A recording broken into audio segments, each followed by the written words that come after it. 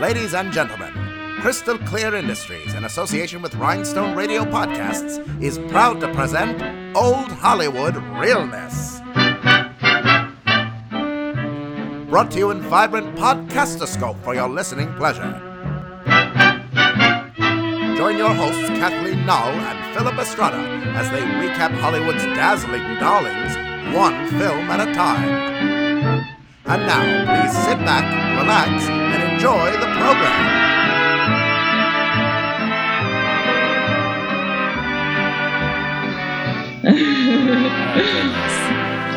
Wow. We had a good morning, everybody. Morning. Welcome back to Old Hollywood Realness. Welcome back. This is the podcast where we celebrate all the glitz and glamour of Tinseltown's golden era and all the people who make it happen. I'm Philip Estrada. I'm Kathleen Null.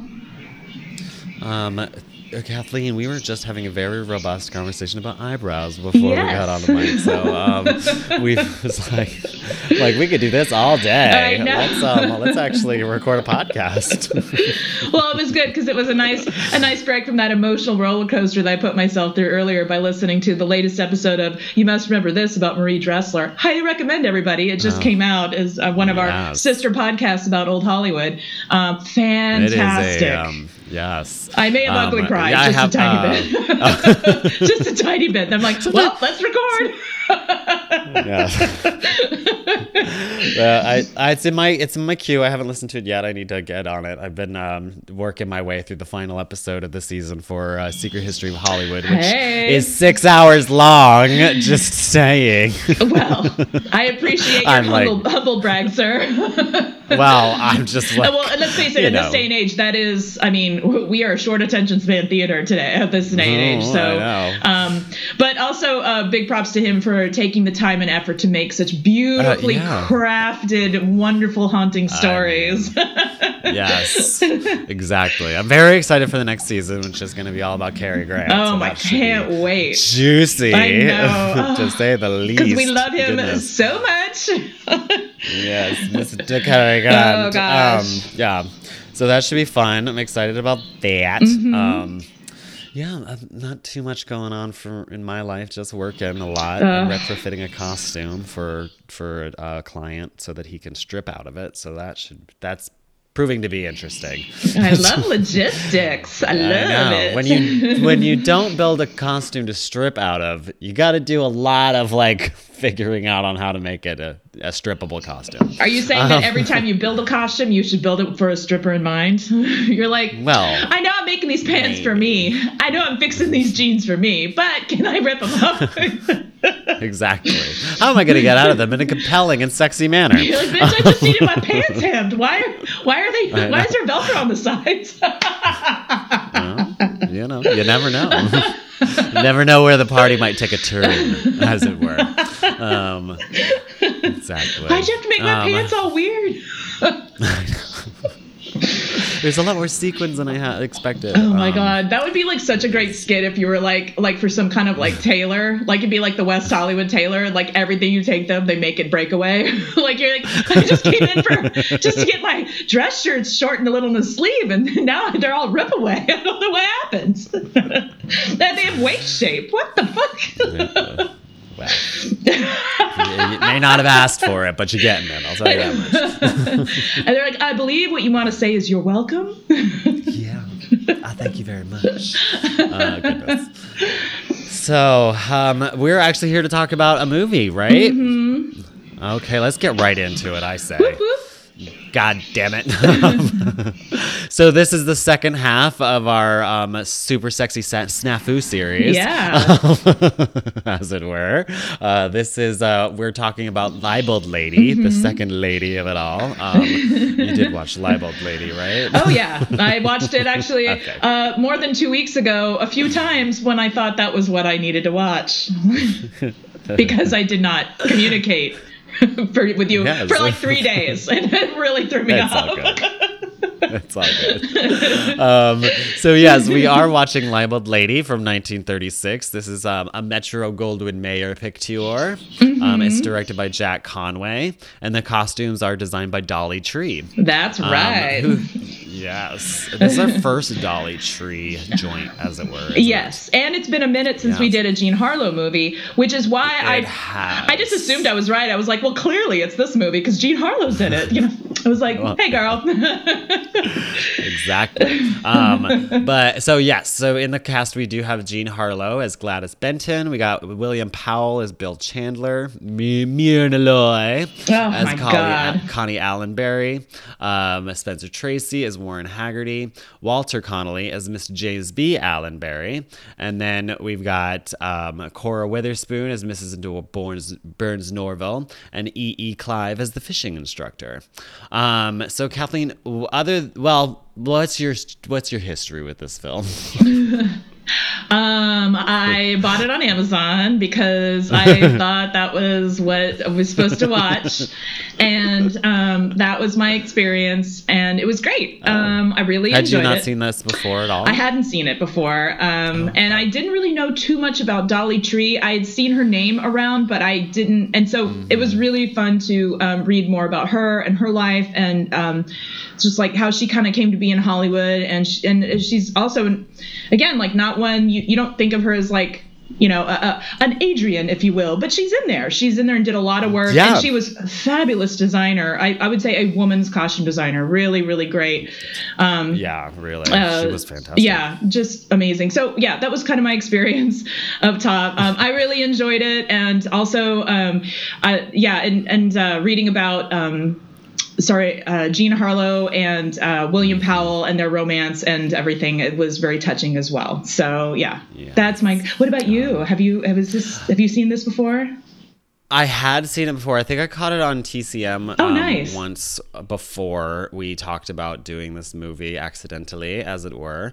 But and I enjoyed it thoroughly. I mean, it's such a cute madcap film from the 30s. Yes. It's got that wonderful snappy dialogue, comebacks galore, and like asides and all of that, which is I love. That's one of my favorite things about all of these old movies is like everyone's got a quip about everything. Yep. Like nothing, like no comment goes unanswered without a comeback. I think it's fantastic. It is fantastic. Like you can tell this movie was definitely made to, like the intent was like, oh, we want everybody walking out of the movie happier than you were, you know, when you came in, and exactly. To a wonderful Depression era intent of filmmaking, and I think I love it. I love this movie. Everybody's rich for no reason. Nobody really knows why. Looking good, just looking Yes. good, and adding to that full fantasy that people needed at that time very badly. So, Jean Harlow looking beautiful. She's not as platinum blonde in this one. She's more of her. I remember reading that she was more of like a natural like ash blonde. So it seems like she's a bit more of like that would have been her,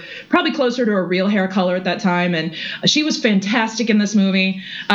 Just really lights up. And I just, when she first comes on screen, I thought of you. I was like, oh, Philip's going to just love this. Just another exasperated, well-dressed woman just walking across, just making her intro like all strong and angry and beautiful. I know. Glamorous. I love that she, like, the first time you see her, she is a pissed off lady in a wedding gown. Full bridal She's just gown like, with like what dripping, the fuck? like with the trailing flowers and everything. And I just instantly thought of like, oh, Philip's gonna love this.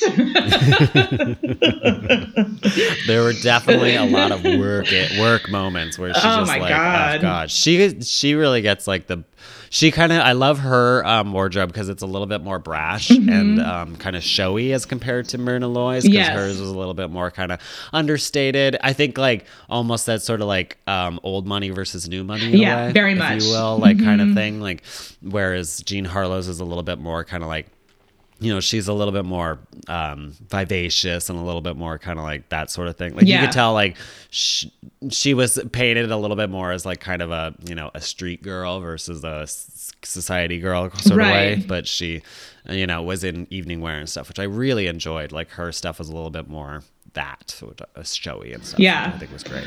Good job, Dolly Tree. Oh yeah. And this was a very fur heavy, I would say, like film. Like the furs in this movie are you'll never see them again probably in history. Like just but they were phenomenal. And they were and so beautiful and just so just like those were stunners. Like the couple of pieces that both Myrna Loy and Jean Harlow wear at different points were just, I couldn't stop staring at them. It was so, and then just knowing what it was, like that white fox cape that Myrna Loy is. I was just like, oh my God, that is just like so extravagant. It's mind blowing to me. It's so good. But yeah. Yeah, Love. I mean, but these are like Myrna Loy's character was like the crazy rich, lady. Yeah, like, she's like talking about how she wants to she wants to fly her own plane down to DC. Like even though her father's flying down in a separate plane, she's like, no, I want my own. Yeah, she and I'm is. Like, bitch, yeah, WASD. Yeah, exactly. Yes, it's like you rich as fuck. Yeah, I'm like, damn, girl, goodness. So I actually had utilized the book that we had gotten from Vince. I'm just using this book every single episode. Please. It's basically plug it copiously. It's from Turner Classic Movies itself. Creating the Illusion, a fashionable history of Hollywood costume designers from our friends as a gift from Vince and Rosemary Keenan. Shout out to them. Which, by the way, their third book was released earlier this year. Yay! So if you haven't gotten it, Script for Scandal, check it out. It's at most of your local bookstores, and if not, you can get it on a website that sells books. All of them. Called Amazon. Maybe you heard of it. It's a little known website nobody knows about. It's kind of my little secret. Anywho, so Dolly Tree, I think is interesting. I was reading about the brief biography they have in here. She was born in 1899, and she was English born actually, which I thought was interesting. And she loved art and was constantly sketching. And then she actually started the age of 17. She began acting in silent films over in England, and which I thought was interesting. And she was in a couple of movies, but then she became a designer and then she was doing some stage work too. But then she transitioned into doing costume design. And then she actually ended up doing costumes for musical reviews in London, and she ended up doing the Folies Bergère in Paris in the 20s and early 20s, which I thought was really fucking cool because those costumes are cuckoo, especially in the 20s. So, but then it said in 27, she arrived in New York to conquer Broadway. I love this. It says, quote, she took out numerous full-page ads in industry trade magazines announcing her arrival. Which I'm just like, wow. I love that. She's like her own PR person. I love it. I mean, that's what you would do back then. Yeah. I mean, you would have to kind of there's no such thing as social media back then. And you didn't really have you couldn't go on Entertainment Tonight. You'd have to do something. So I guess was more common practice back then, which was actually really cool because it said in 28 she designed the costumes for Mae West's original New York stage production of Diamond Lil, helping West hone her Belle of the 1890s look during that time, which I think she ended up keeping that look through most of her career, really, which was kind of cool that she helped to hone sort of Mae West's sort of on-stage persona, which I thought was really cool.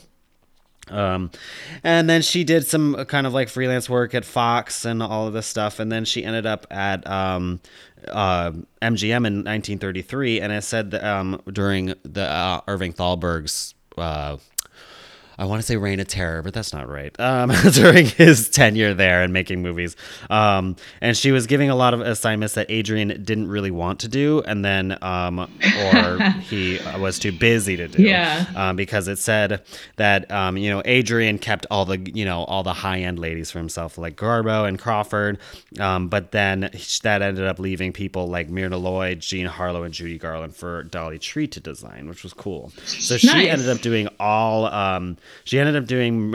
designing for Myrna Loy in 17 films, including most of the Thin Man series. And then she ended up working with Judy Garland in some of the more successful films that she actually did, including Babes at Arms and Strike Up the Band. And then she ended up working with David O. Selznick as well, because he was doing all those big prestige pictures at that time. Mm-hmm. And she designed David Copperfield and A Tale of Two Cities, which was really cool. And then it was interesting too that she what is it? Her father died in 1942. Oh wow! Which was, and then she was at Fox Studios at the time, and then she ended up leaving that time in 1942 and never designing for a film again. What? She just kind of like quit the industry, and there's really no there wasn't any reasoning, or they didn't have any reasoning to why she quit. They're saying perhaps an inheritance really found it not necessary to work after her father died, because of maybe the money that was coming from him, and then she never really did any other design work, and then she ended up dying in 1962 in Long Island at the age of 63. Oh, weird, right? So she designed in Hollywood from 33 to from like 32 to wait, I lied. Yeah, so she started in like 29 and 30 with some films for Fox, and then she worked through 1942. So she really only worked for like 12 years in Hollywood. But she pumped out some work though, which was interesting. So yeah, I mean, God, something to think about. 12-year career. I mean, well, and just her age. I mean, think about all that. Yeah, like doing she's in Paris like in her 20s doing that shit. Pretty much, what yeah. What were we doing in our 20s, just making terrible decisions. When we read about these people's lives, and like, you know, by the time she retired, she's already like lived like 2 lives. Some of these, like, people lived so intensely, so young. It blows my mind, you know, the accomplishments that they did by the time they were 30. You know, it's insane. Yeah, I thought it was interesting too, but then it reminded me a little bit as well, because the lives, like, structure of how people lived back then was different. You kind of like, a lot of people didn't finish high school, and then they'd begin working immediately in trades and that sort of thing in early teenagers. So you were kind of set 13. On a path pretty early, and then you didn't. I mean, there was like a lot of people in the early days, they didn't even go to college. You know, they were just like, you know, it was like, my father was a tailor, I've always been sewing, or I've always been working in fashion and that sort of thing. So since literally like a child, so they ended up growing up in that rather than having to learn through, you know, the academia and stuff. So I just think it's interesting that so it's like when you're at 25 and you're fucking designing for the Folies Bergère, it's not that like you've already had like almost 10 years of experience. Exactly. That's what's so, well, even like these actresses. It's so crazy. Look at so many of these actresses. They're like, well, I started this when I was like 12 and 13, when I had to lie and say it was 16, you know, and you're like, and I'm feeding my entire family, and my dad's dying. You know? And it's just like, oh God. And I think that was the difference. I think that's the difference too, is like everyone's like, bitch, get out there and make some money because we don't got enough here. So it's like we are starving. We literally have no food. You need to get out. It's all on you, and you're 5. I think that was also kind of that was Jean Harlow's story too, right? Yeah. She was like kind of taking care of her parents. Well, she kind of came from money when she was working. She married well. Mm-hmm. She married well into money. It's funny. I wanted to. You must remember this. Did an episode on her. She actually did, she was one of the few that did come from money and was sort of didn't really need the job, didn't really need the acting job. Her mom wanted to be an actress at some point, but then and I think her mom she was able to get. Harleen was like married into wealth very young, but again 16, she's like 16, 17 and like living like rich lady wife life, and like and then was like randomly she actually went with a friend. She took a friend to an audition at the studio, and they took one look at her and they were like, what about you, you know, and that's kind of how it happened. She was kind of reluctant. She was more reluctant, but I think she pursued it because her mom, again, she was very close to her mom, and vicarious stage mom scenario kind of, and remember Jean Harlow, her nickname, like not just with her mom but everyone, was the baby. She was the baby. And she was known as that, as the baby. And I think that is so, like, she was, but I was just reading about her. She was the most, one of the things consistent about her is that she was just very undiva. She was like very undiva-like when she would go to work. She was easy breezy, not demanding, you know, but she's coming from that Depression era of like, you know, what do you need? What do you need? One, you know, like, what do I need to do? Like, okay, like, I'm not going to complain because I'm just, you know, you're just grateful to have a job. You know, you just have a different attitude about it. So anyway, But yeah, I honestly really love her in this film, and I love her. I love her films, too. Actually, she's got this sort of like very brassy. She's like a broad, and I you know, and comes I love across that. as like worldly. It like she's been through shit, but you're like, how old are you? Like, it's amazing. And she has no time for anybody. Ain't got no like time she has for no that? time for flim flam. But you could tell, like, but it's interesting because she's like totally falling for William Powell's bullshit in this movie, and she just like all she wants to do is get married and settle down. It's like so funny. She's just like, but you know, she lives in a hotel and is a maid and has a maid for no reason, and you're just like, I don't know where you're getting this money from, but I know, right? Yeah, maybe from her first husband that they have. They mentioned briefly in the earlier part of the film. I just wanted to spin off a movie of like her and her maid going on hijinks and antics because they had a really good rapport. I'm like, wait, I want more of this. It was very much like the Mae West, like the Mae West maid kind of thing that she had as well, where like she would often have maids that were essentially her equals in like dialogue and exchange and all that kind of stuff, and like they were. Like, definitely weren't just like extras, you know, like they were kind of integral to moving the dialogue forward. And I feel like her, and then I think it was Ching, like there was like the Asian like butler. They were. I like that they were both given dialogue to that helped move the story forward. You know what I mean? Like it was, and again, that was not always seen, but I like that was kind of utilized here. So, and an MGM of all places. Well, anyway, I'm just never mind. I mean. Yeah. No, I mean, you can go on about MGM. I mean, they're trouble. Let's say they're not a perfect character. Yeah, it's hard. I mean, yeah, just it's an interesting. Yeah. There's too much. I've had too much caffeine and not enough time. That's the problem. Yeah. Louis B. Mayer is, playing by his own set of rules. Yeah. He's what you call everybody back then was a piece of shit. But. Yeah. How you say a stupid bitch? Yeah.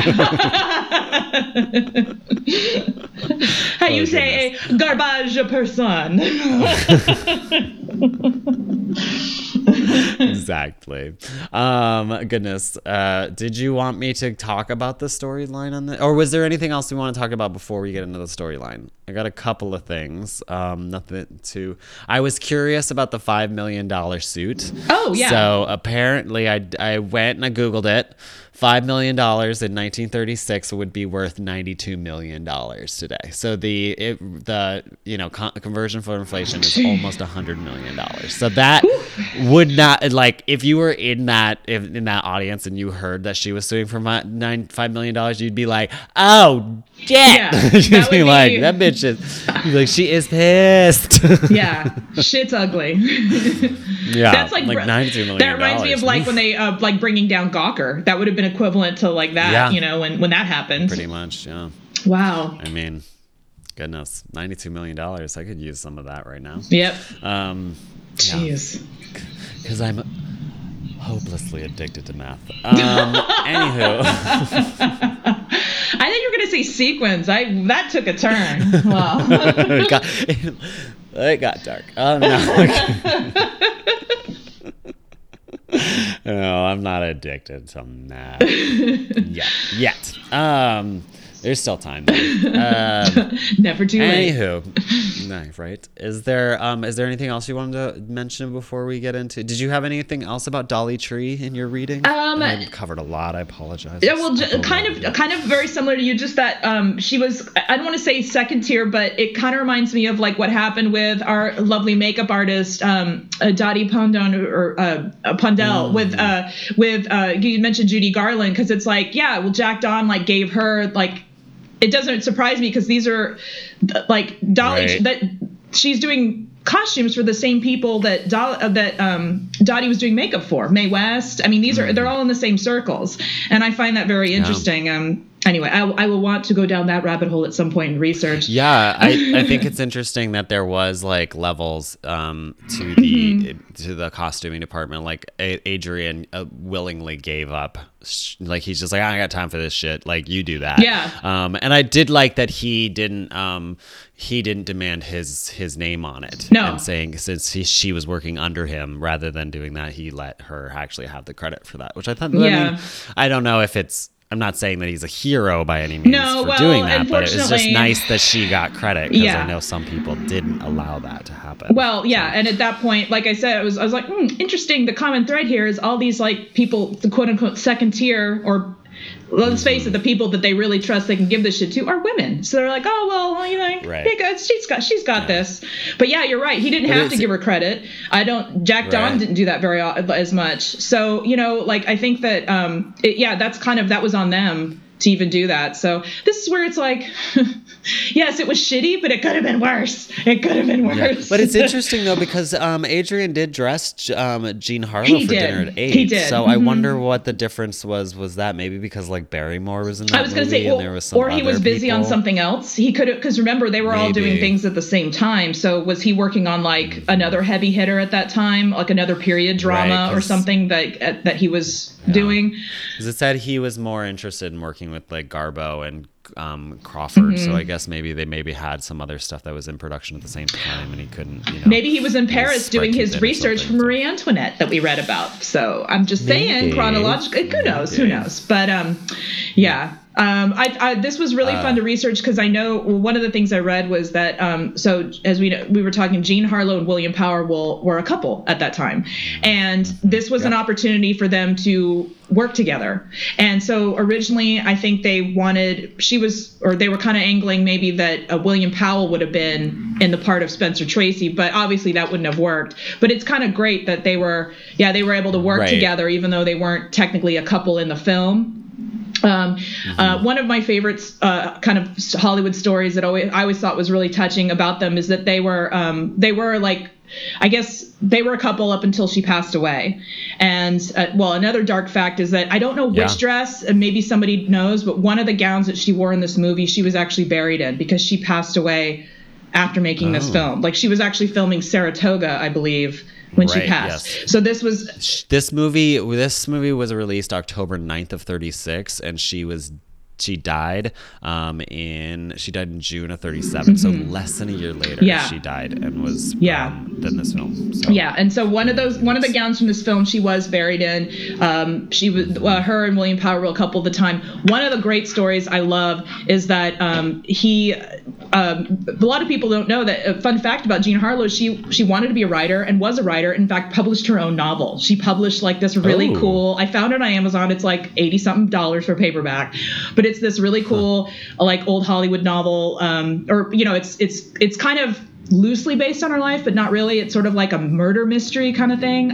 I'm sorry I don't have the name of it. I didn't pull it up, but so that she did that, but she really did want to kind of write, and that was something that she had talked about with him, and something they connected on. And also they were both from the same, I think they were both from Kansas City, from Missouri, so they're both like originally from the same, were born in the same city, and that was something they connected on.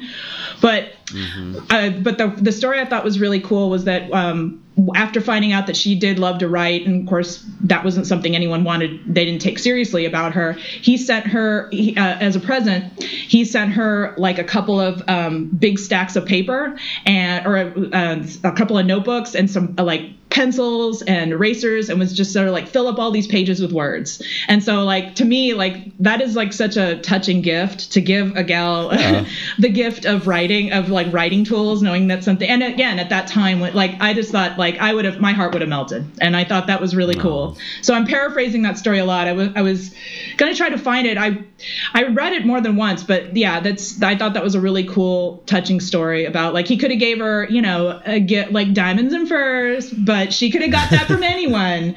But it just reminds me of like Material. It's like the song Material Girl. It's so cute. Anyway. All right, that's it. That's all I got. No, I love that. Gina Harlow she's an interesting character. I'd love to learn more about her. I have the book that you actually gave me as a gift, the Jean Harlow in Hollywood book that I've looked through. I need to like actually sit down and read it. It's one of those large format books where it's like a coffee table book. So it's good though. I'll have to read more into it. That's where I got some information for the last time we did a Jean Harlow movie. Yeah, and again, she's another example of somebody who, God, they lived such full lives before. You know, it's hard to believe that she was so young, because it just seems like she was doing so much and came across as so she was only mature 26 years old when she died. I mean, that's nuts. That's crazy. Yeah. And anyway, but yeah, this was a great movie. I'm really glad that I accidentally watched this, and it was great to be able to read about her and her relationship with William Powell. So that was really cool, and about him in general. Like, he ended up living a really long time. He lived until his 90s. Had kids, got married, had kids. He ended up having a very, full life as well. So it's just he also, I think, was a cancer survivor. Like I think that was the other thing. Like, she died, then he gets diagnosed with cancer. It was crazy. Like, shit was crazy, and these people lived through that. So anyway, Jesus. Yeah, it was just intense. But he seemed like he was a good guy, and but. Girl, we love you, Jean Harlow. Yeah. She's just one of those people, like, and especially in this movie, you're just like, I love the way she talks. I love how just whippity smart she is, and she's really funny, and you can tell when she's looking at William Powell, you're just like, oh my God, you were so in love with him. You can't even hide it on your face. I don't blame it. Cute. William Powell is kind of like, he's kind of like low key hot, but he's also just like charming AF. Like, he is the most charming dude on screen. I love all the movies that he was in, really. Like, just like, he's so good in all the Thin Man movies, and he's amazing. Right, yes. And God, the Thin Man, he's so good in that movie. That's the thing. He's just what's not to fall in love with that guy? He's great. I know, right? And he's really amazing in The Great Ziegfeld. Yes. And he's just got such a way, and like, just so glad. And he's charming as hell in this movie too, where he's just like, just the best. Like, anyway, I can't. I mean, if you see a movie and it's got William Powell in it, you're in for a treat. I'll tell you that much, because he's such a great guy. Also, snappy dresser, really well dressed. He's really good at like dressing really well, but without being like. But you still know he's not too much of a dandy. You're like, he's very well dressed, but he could probably punch you in the face pretty good. You know what I mean? Like, he probably could hold his own. Again, that's probably just coming from that, like, I want to say he was from like Kansas City or something. It's just like he's got that, like, that's like, I'm a dude, but I'm like a really well dressed gambler kind of dude, like a Doc Holliday kind of guy. I don't know. I got nothing. Sure. Oh my goodness. Just like Doc Holliday. It all goes back to Tombstone. Maybe. Sure. Oh goodness. Cool. So let's just run through the storyline real fast on this Mamma Jamma. So obviously this movie begins with the newspaper, because it's all about the newspaper in this movie. The printers in the printing room receive a call that they need to kill a story about the international socialite named Connie Allenberry, played by Myrna Loy. The false report was about her stealing another woman's husband. I wrote another man's husband. Like, what? Whatever. This is a pre-code movie, clearly. So to help fix the situation, they have to call their editor-in-chief, Warren Haggerty, played by Spencer Tracy. But it's his wedding day. Oh my God. So he rushes back to the paper, followed shortly by his fiancée, Gladys Benton, played by Jean Harlow. She's in full wedding drag, and she looks amazing. Haggerty calls up Connie's father in London, played by Walter Connolly, to apologize and smooth things over. They want none of his flim-flam and slap him with a $5 million libel suit. The paper can't afford a suit like that. Whatever shall they do? So they go on a worldwide search for Bill Chandler, played by William Powell. They end up tracking him down and convince him to help with the situation. So here's the plan. He's going to get Connie in a compromising position and have his, quote, wife sue her for alienation of affection, thus proving the headline correct. All they need now is a girl for Bill to marry. So Haggerty has a stroke of genius and convinces Gladys to marry Bill. She's not happy about it, but does it in the end because she loves Haggerty. On some level, despite his obsession with the paper. So Bill sails to London in order to sail back with the Allenberrys. He meets her on the dock and saves her from predatory reporters. In return for his chivalry, Mr. Allenberry invites Bill to drinks, where Bill fakes interest in trout fishing. Connie thinks that he's a fortune hunter, but Mr. Allenbury is loving all this angling talk. And Connie ends up dodging his traps on the boat, and then when they return to New York City, Mr. Allenbury invites him to go fishing at his upstate cabin.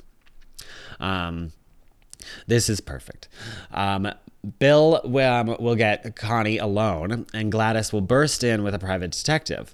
While upstate, Bill, knowing very little about fishing, manages to catch a prize fish, fooling the Allenburys into believing that he's a seasoned fisherman. That was really funny, though. Scene. Like that whole scene. I love how the guy's teaching's like, you're just like a real natural. You just he wings it. I love that. I love that twist. It's so good. Let's see. And then during an evening swim with Connie, she confesses that she judged him wrong, and it becomes clear that she's falling for him, and Bill is falling for Connie. So Bill intercepts Gladys and Haggerty before they can bust in on him. And then back at the city, Haggerty is losing faith in Bill's plan and wants Gladys to file charges against Connie with very little to no evidence of their alienation of affection. So Bill convinces Gladys to hold off by making her think that he's falling for her, all the while still courting Connie. So Gladys and Bill confront Haggerty to tell him to cool his jets on the suit of alienation of affection. And this is when Haggerty realizes that Bill's working on Gladys too. So after a lot of time has passed and Haggerty begins to lose faith in him, so he goes directly to Connie to plead with her to drop the suit. While discussing it, in walks Bill. Haggerty is shocked to see him there playing house and rushes out to tell Gladys. Gladys, believing in Bill's method, doesn't care. Bill has assured her that he's going to get Connie to drop the suit at a big charity bazaar the next night. So Haggerty, sick of this plan, has a paper faked to make it look like Bill and Connie are off to get married. So Gladys is shocked to see this and rushes off to the party to confront Bill. At the party, Mr. Allenbury learns that he learns that Bill is married to Connie. Is married, so Connie confronts him. She does this in a way where she instead asks Bill to marry her. So they rush off to get married just as Gladys arrives to the party. So Gladys then tracks them down at a hotel room and confronts Connie and Bill. Bill announces that her previous divorce wasn't valid, so Bill and Gladys's marriage was never really valid. So he is married to Connie now. But wait! So Gladys announces that she knew that her divorce didn't go through previously, so she did go into Reno in order to get a proper divorce, thus making her marriage to Bill legal now. So this actually invalidates Connie and Bill's marriage. Good God. So, did we mention this is a madcap screwball comedy? Yeah, staying up to date, folks. You got that? Yeah. So Gladys wants Bill all to herself. So, and then a whole lot of arguing happens, and Bill and Haggerty begin physically attacking one another. Gladys then runs to Haggerty, proving that she does in fact love him instead of Bill. This is when Mr. Allenbury bursts into the scene and can't make heads or tails of who is married to whom. And the end. I'm assuming they fix it all, they figure out all that shit off screen. But that's the gist of the story, which was fucking hilarious. Kathleen, we need to talk about fashions. Oh my God. Clearly, the most important part. Very important and very great in this movie. I thought well used. I was going to say I just, because I was just looking at a picture, but we forgot to mention there's also this really great scene where Jean Harlow is at her character's at a beauty salon, and she's getting the old school permanent where they literally hook up every curler to a plug, like a cord with a plug, and she's sitting there with a clay mask on her face or something, and that's the first time I think I've ever really seen anyone in one of those. I've always seen pictures of them, but to actually see someone in a Yes. film, and it looks like she's undergoing some sort of science experiment or some sort of head torture. Yeah, so I think it's like I think this was like the first wave of hot rollers, as it were, like they Or are like heated- permanent. I think it's like heated permanent rollers. waves. I think I'm assuming that's what that's for, because guys, if anyone can weigh on this would be great, because like Yeah, like the science is I think flimsy. I at want to say best. this is like when they were first doing permanents, like with the chemicals and like the heat and all that. So I'm wondering if these were like, yeah, like you said, like hot rollers, because at that point they were doing like permanent waves for finger waves and stuff. And so much of that is like a lost art now. Like we don't even know like how they did some of this stuff. But anyway, it was really cool to see. I thought it was really funny. And again, just showing the range of how great, like, you know, all the things we missed out on because we lost you too soon, Miss Harlow, because you were a funny gal who wasn't afraid to get ugly. So you, even though you were adorable. Anyway. Yes. But, like we mentioned before, this film has a lot of amazing furs. Like I said up top, that fox fur that Myrna Loy is wearing is one of my favorites. I also really love the I'm assuming it's white, but the suit that Jean Harlow is wearing, I want that. It's like the one that during the fishing, the fish scene, yes, or where the fishing lessons, the fish instruction scene. Yes, and I think it's supposed to be like an indoor, like a lounge suit. It's got this gorgeous, like wide leg pants with the piping on the side, the matching piping like on the little jacket, and it fits her so beautifully. And I love there's a part where like you go to see her sit down and she zhuzhes her pants up like a guy does, you know, so that they don't crease it, that like pull at the knees. And I'm just like, I love you. It is one of my favorite looks, even though it's not like super glam, but she is amazing looking. It's beautiful. And another thing, I'm actually looking at a really great photo of it too, because it has I think it closes with a little like hidden button or something, but it has two monogrammed buttons that says GC on it, which is Gladys Chandler. Her married name is not even her maiden name. It's like custom.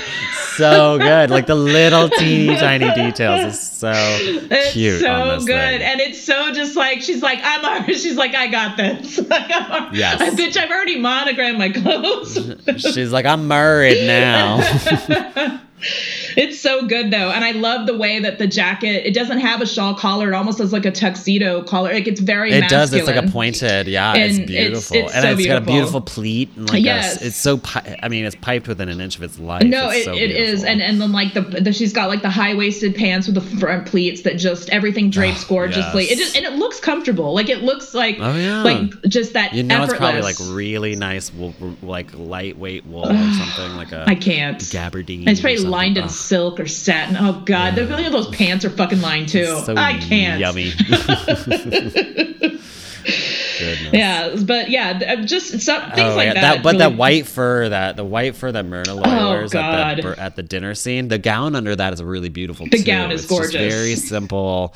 And it's got like some like a little bit of like beading at the waist, and it's very deep V, super duper deep V, like all the way down to her like, you know, cha-cha. Yep. And in looking at a lot of Dolly Tree's work, this is a lot of stuff that she was really, it seemed to be her jam. Like even like, and it's really reminiscent of a lot of the work that she was doing in the 20s. A lot of that, again, Lost to the Ages, that beautiful draping that's just on a natural woman's body.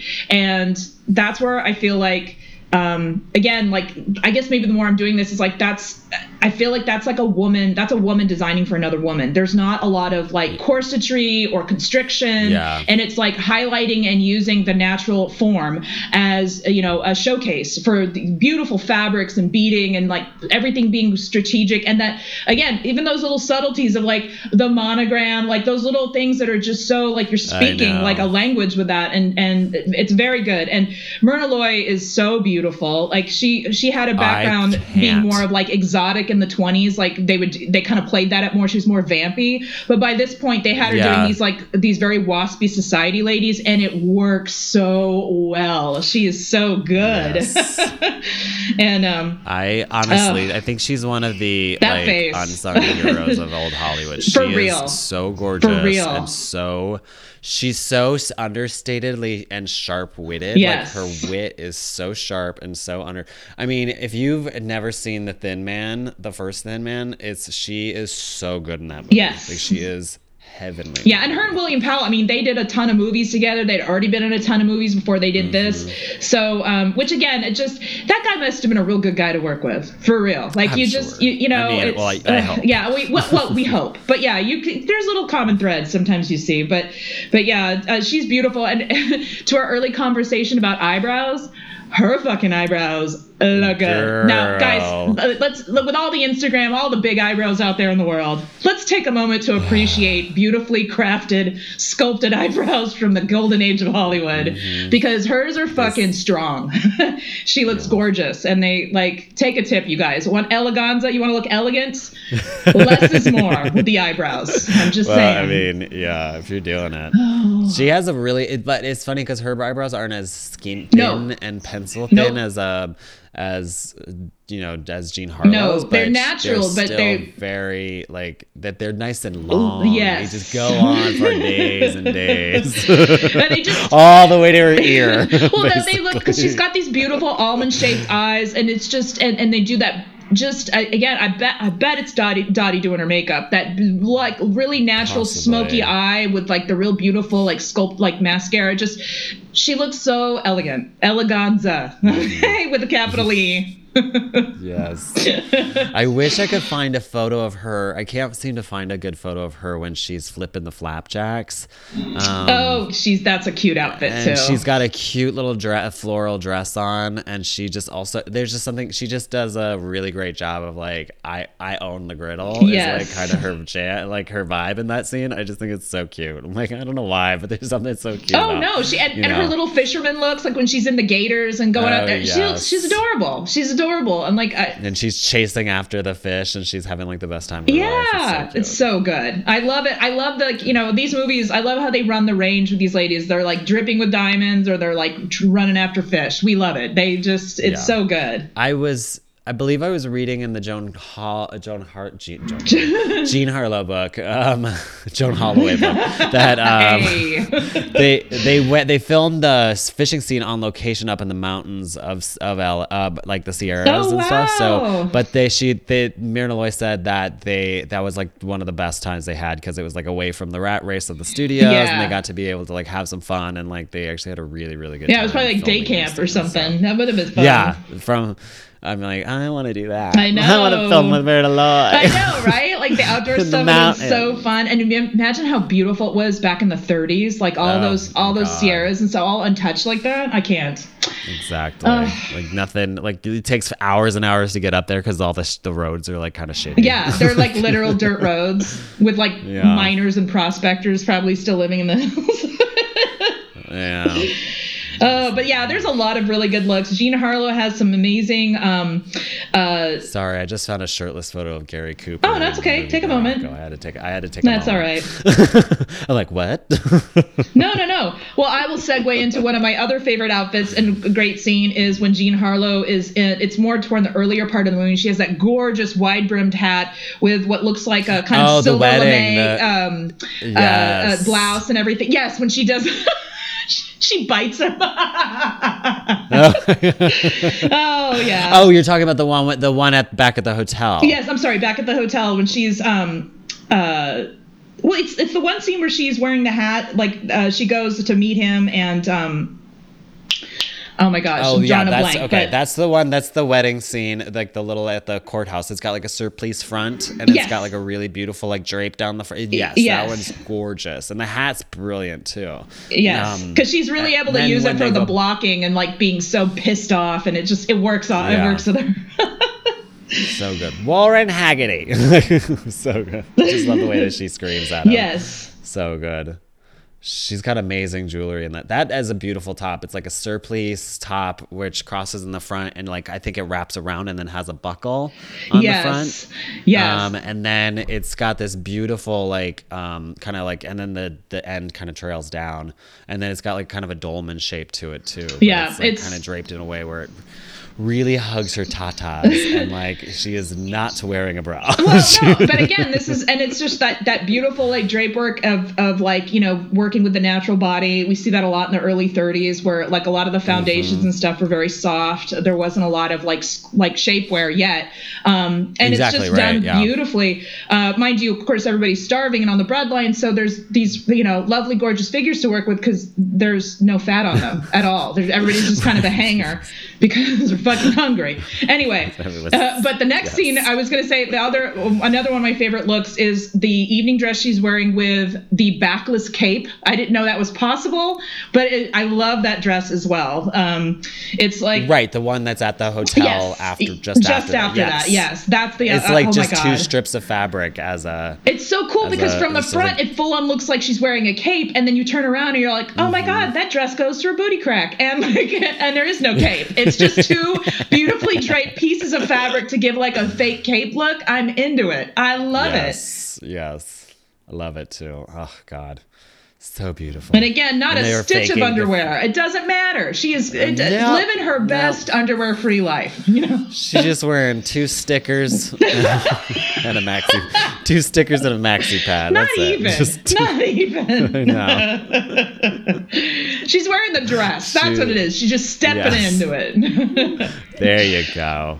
God. Yeah, that one was really beautiful. I loved that one. I honestly really loved her finale look too that she wore in the final scenes. Yes. That was that like coat with the big fur. That's around the collar. Another one of those heavy hitters with the fur. Big fur like circles kind of thing. Oh God, that fur was amazing. And that shape of the skirt with the fur trim on it was really beautiful because as she walked, it was like and it looks so like yummy and luxurious. And she does look I think in that end scene, she looks very refined. She is very beautiful. That's also when Myrna Loy is wearing that amazing one shoulder number that again I love. And again, she's not, if you look at it even from the side, she's not super sculpted. She doesn't have like big tatas out. It's like everything is it looks like it's like fabric that was draped on her body and pinned on one shoulder and then just kind of cut and crafted to her body. It's gorgeous.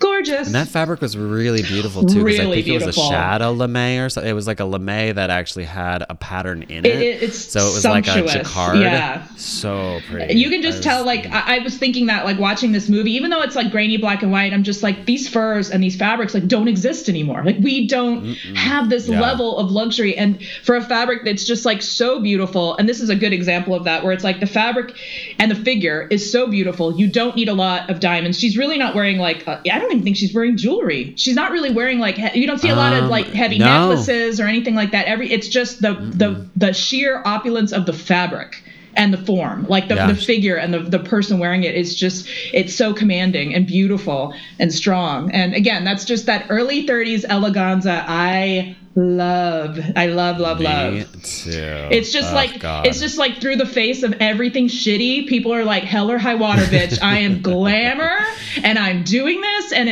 I love it. It's just, it feels so good. It's so good. It's such a big fuck you to like shitty life. You know what I mean? Exactly. That's like so many of these movies. We're just a big fuck you to shitty life.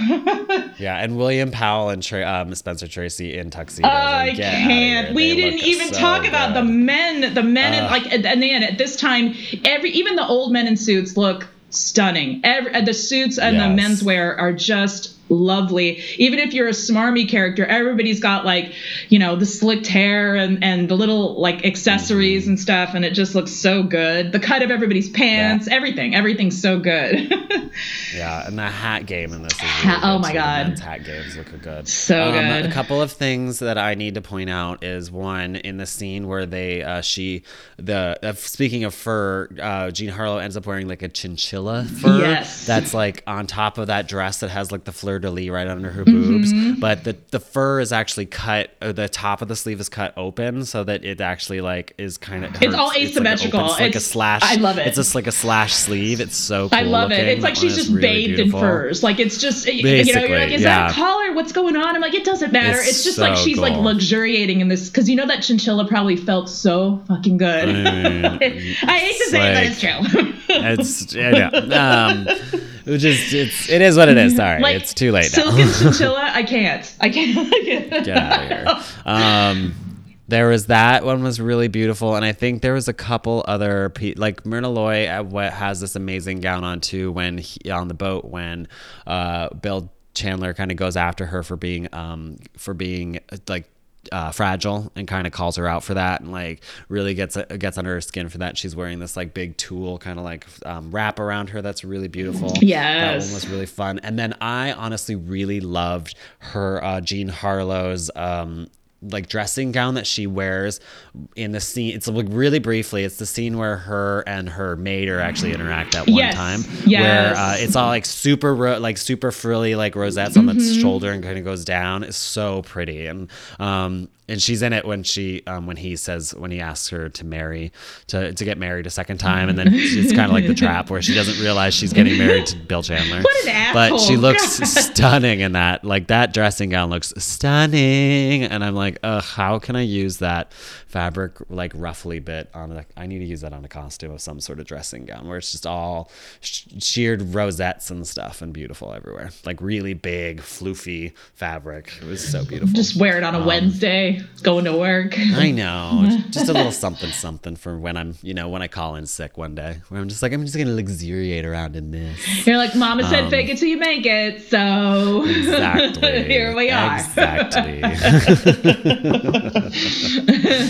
Goodness. Oh, and then she also has another one with a big fur cuffs too. I mean, the gown, there's just gowns and dressing gowns. It's truly. Oh God, gowns. Exactly. But there's so many good, like I love that she has like 4 different dressing gowns in this movie. Yes. And she just think about it. She spends a lot of time waiting. She spends a lot of time in that hotel fucking waiting to get married, waiting to do shit. And so, it's just it's a lot of lounging. And her and her maid Tiny, which like I said, I want their own spinoff. Like I want the adventures of them together.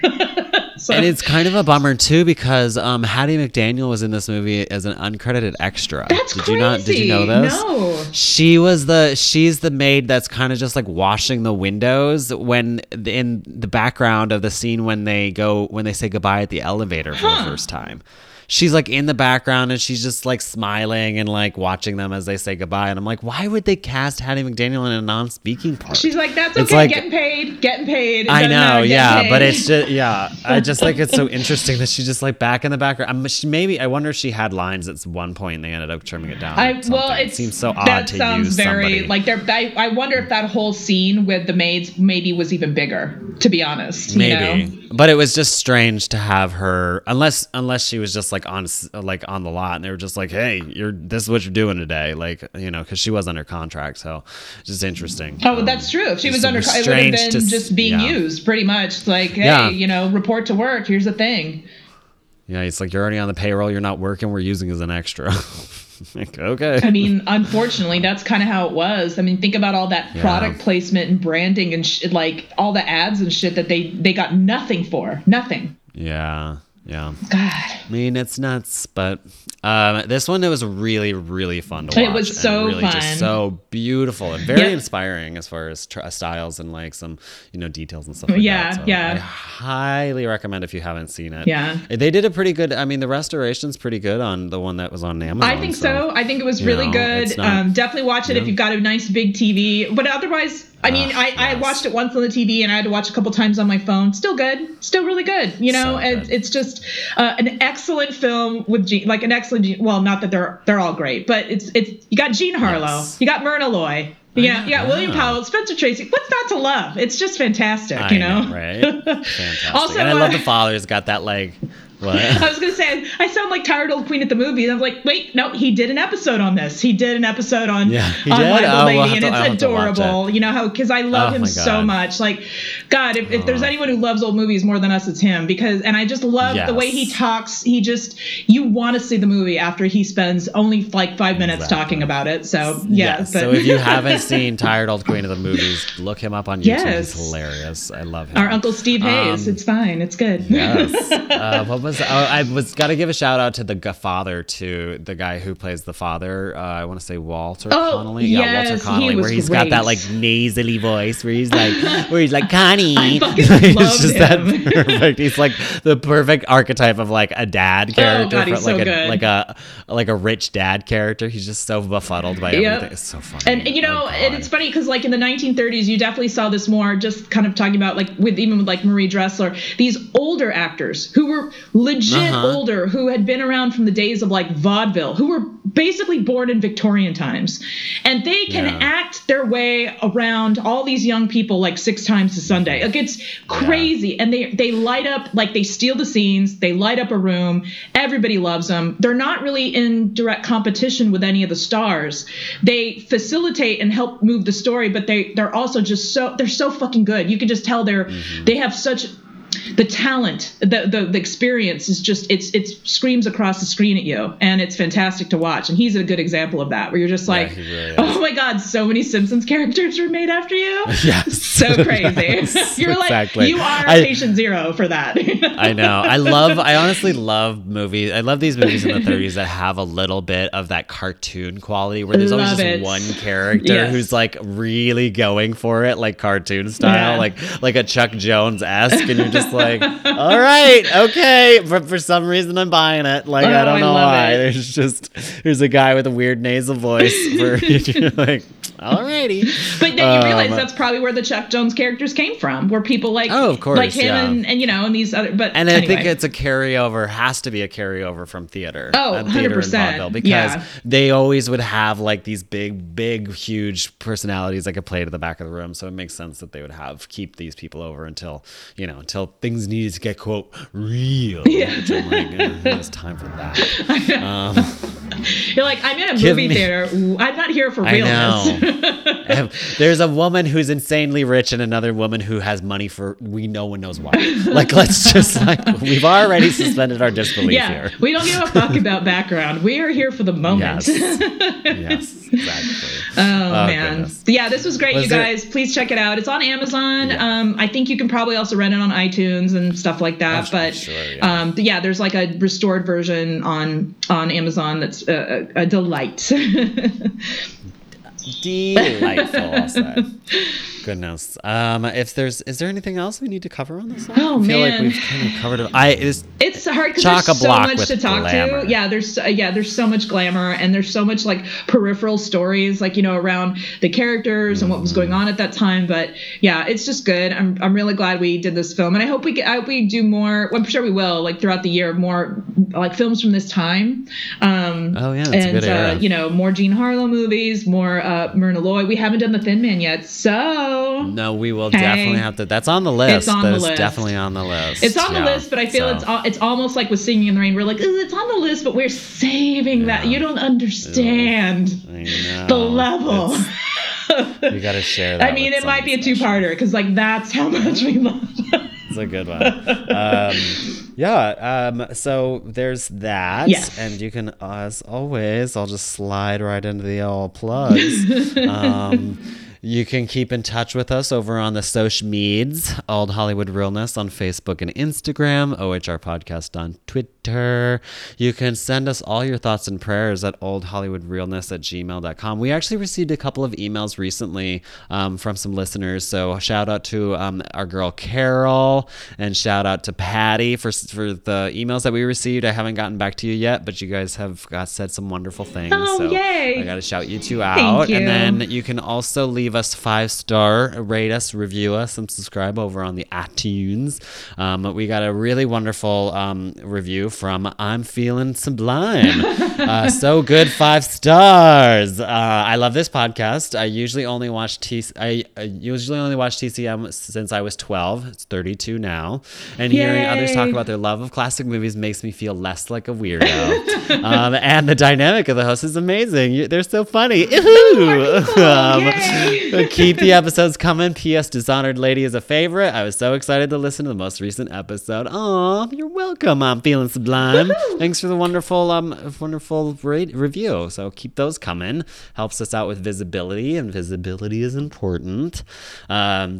Thanks to Hal Lublin for his vocal talents at the top of the podcast, keeping us fresh and profesh. Thank you. Which is always nice. And if you'd like to interact with other listeners of the podcast, you can join the Facebook group, OHR Podcast Darlings, DAHLINGS. It's just request and I'll let you in. It's easy peasy. Other than that, thanks for listening to OHR. Bye.